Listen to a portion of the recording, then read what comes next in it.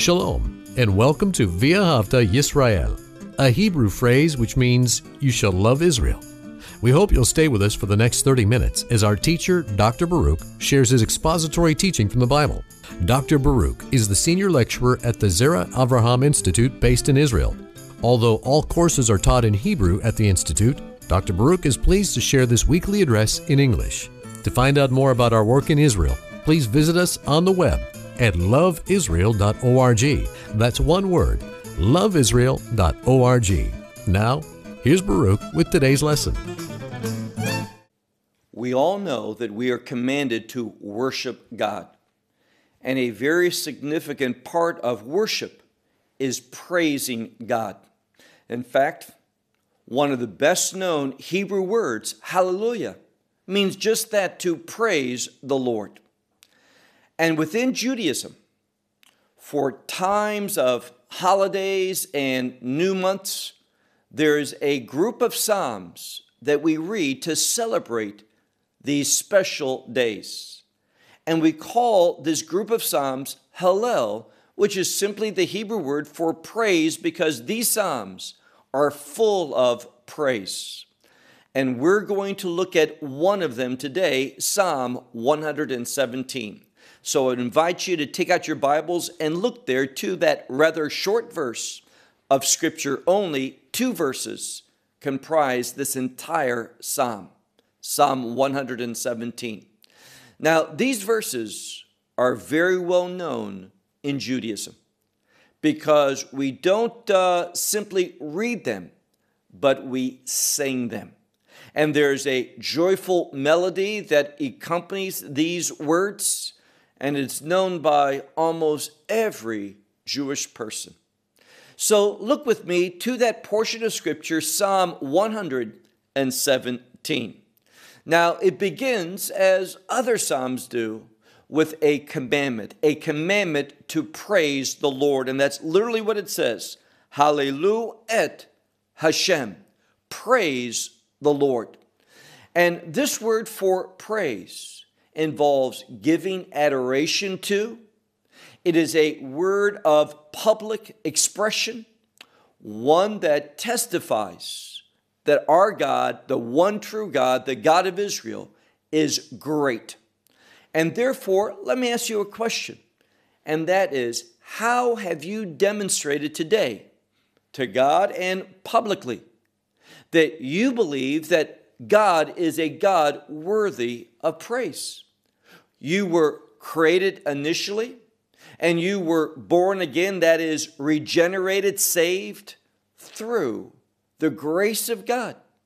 And we're going to see God's grace works in our life to accomplish many things, one of which is to lead us to praise God. So those who have received grace, we are going to be committed to praising the Lord. So look again at this psalm, Psalm 117, verse 1, praise the Lord. And notice how inclusive it is. It says, Kol Goyim. We can understand this as all Gentiles, all nations.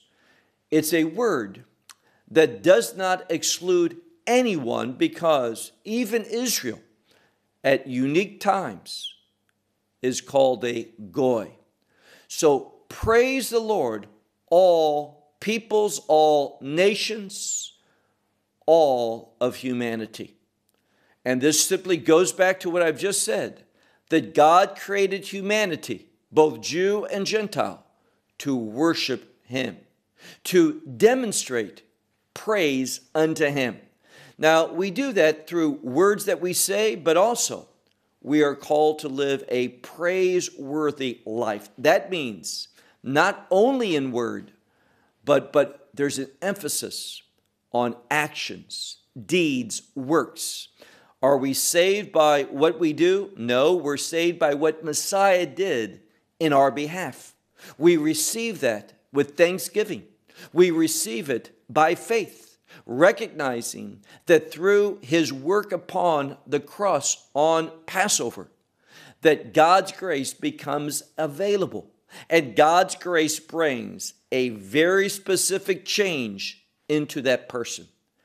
God's grace causes us to be born again, to become a new man, new woman, regenerated, whereby we are going to, our new nature, we are going to submit to God and will do so joyfully. We have been reborn in order to obey God.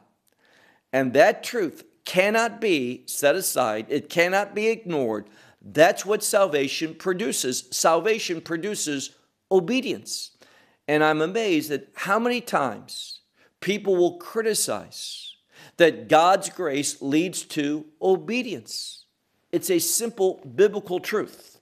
And we're going to see grace in a moment, but look at the end of verse 1 where it says, Shape huhu ko ha umim.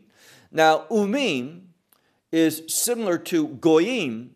They're both plural, but we have simply the word for nations, goyim, in the first part of verse 1. And we have the word for meaning a people group. We're talking about, and this word can also relate to nations. It's parallel to one another, goyim and umim. We're speaking here about all of humanity. So we have parallelism, praise, and then we have another word that speaks about praising God. Two different words, but a very similar meaning.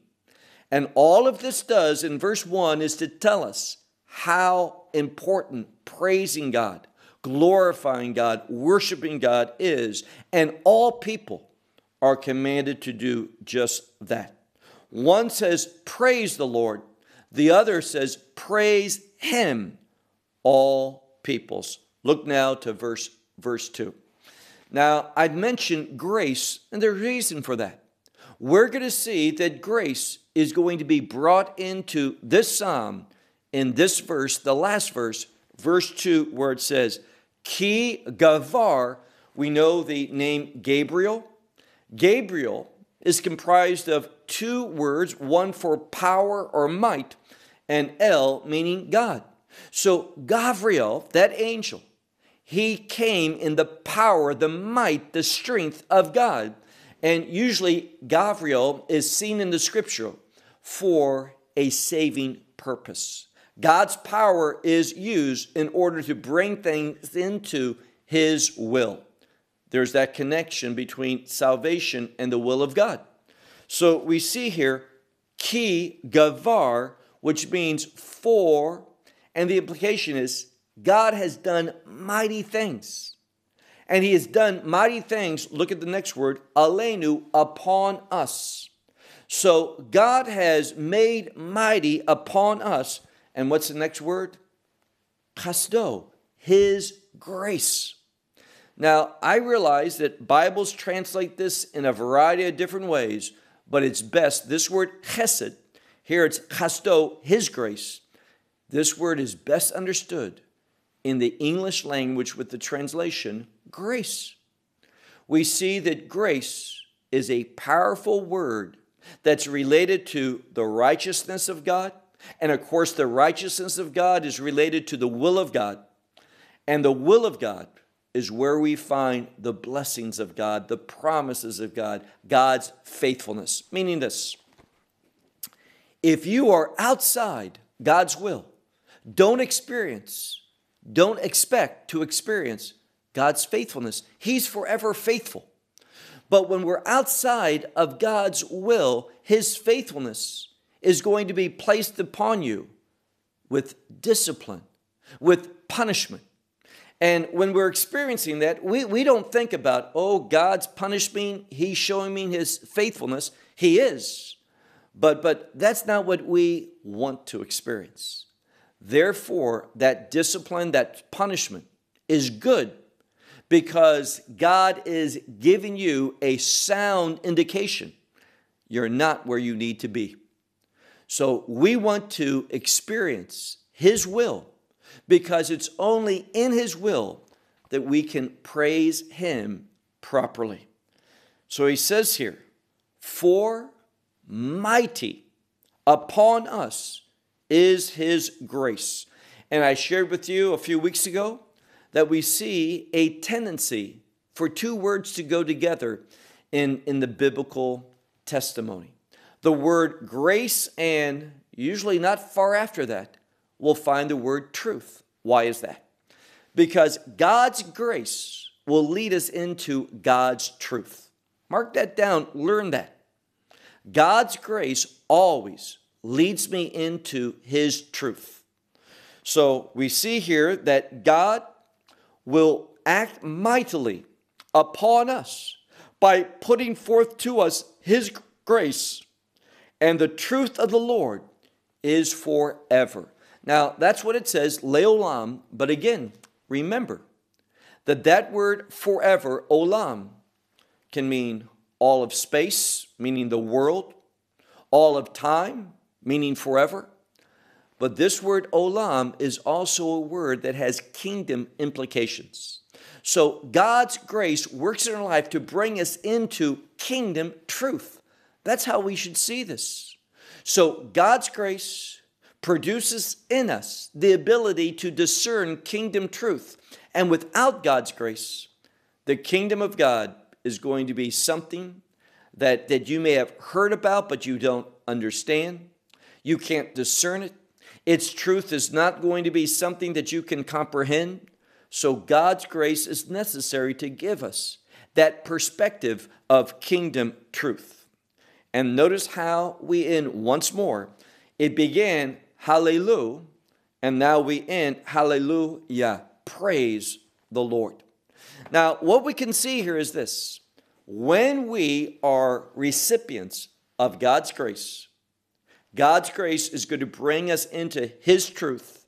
There's an inherent relationship between the truth of God and the will of God. And when we are in and experiencing the will of God, the natural outcome is going to be praising the Lord. Now, before we wrap up, I want to share with you a very important principle, and that is this. How excited are you to praise God? We can say that differently. How much does worship give you enthusiasm? Enthusiastic. Are you, in other words, enthusiastic to worship God? Now, I say that for a reason. Because God's grace is going to work in your life, and you will have enthusiasm for worship. That is the check, that is the verification that you have received His grace. Because a truth is going to be manifested, and that is this. Through being saved, being a recipient of God's grace, grace saves us. His truth is going to be manifested in our life, and we are going to become an instrument whereby we desire to worship God. We become an instrument of worship, a vessel of worship. So our new nature, we've been regenerated, wonderful. The Holy Spirit's in us. Yes, He is. How do we manifest that? With a strong commitment to worship God. And therefore, I will say this. If you are uninterested in worshiping God, you have to question, have I truly been saved? Because when you're saved, you begin to experience God. His presence enters into your life through the indwelling Holy Spirit. God moves, and you will experience God's counsel, His guidance. God's truth will bring you into righteousness, and your life is going to change. It's going to become an exciting life. You are going to be set forth on a spiritual adventure. And as you serve God, you are going to experience the faithfulness of God.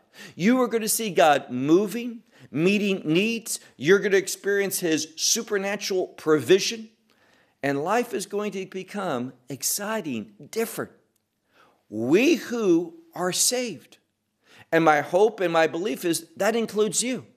You can testify you're on a spiritual journey, an adventure, and you don't go alone.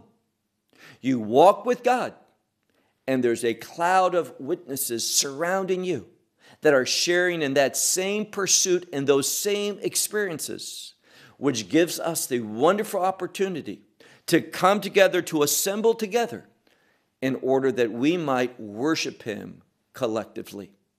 Remember what the scripture says. Do not forsake the assembly of ourselves together. What's the primary purpose of that assembly? To bear forth worship publicly, to testify to others. Worship is a priority of your life. So I'll end with this. Is worship truly the priority of your life? If you have been born again, it must be. Shalom from Israel. Well, we hope you will benefit from today's message and share it with others. Please plan to join us each week at this time and on this channel for our broadcast of loveisrael.org. Again, to find out more about us, please visit our website, loveisrael.org. There you will find articles and numerous other lectures by Baruch. These teachings are in video form. You may download them or watch them in streaming video. Until next week, may the Lord bless you in our Messiah Yeshua, that is Jesus, as you walk with Him. Shalom from Israel.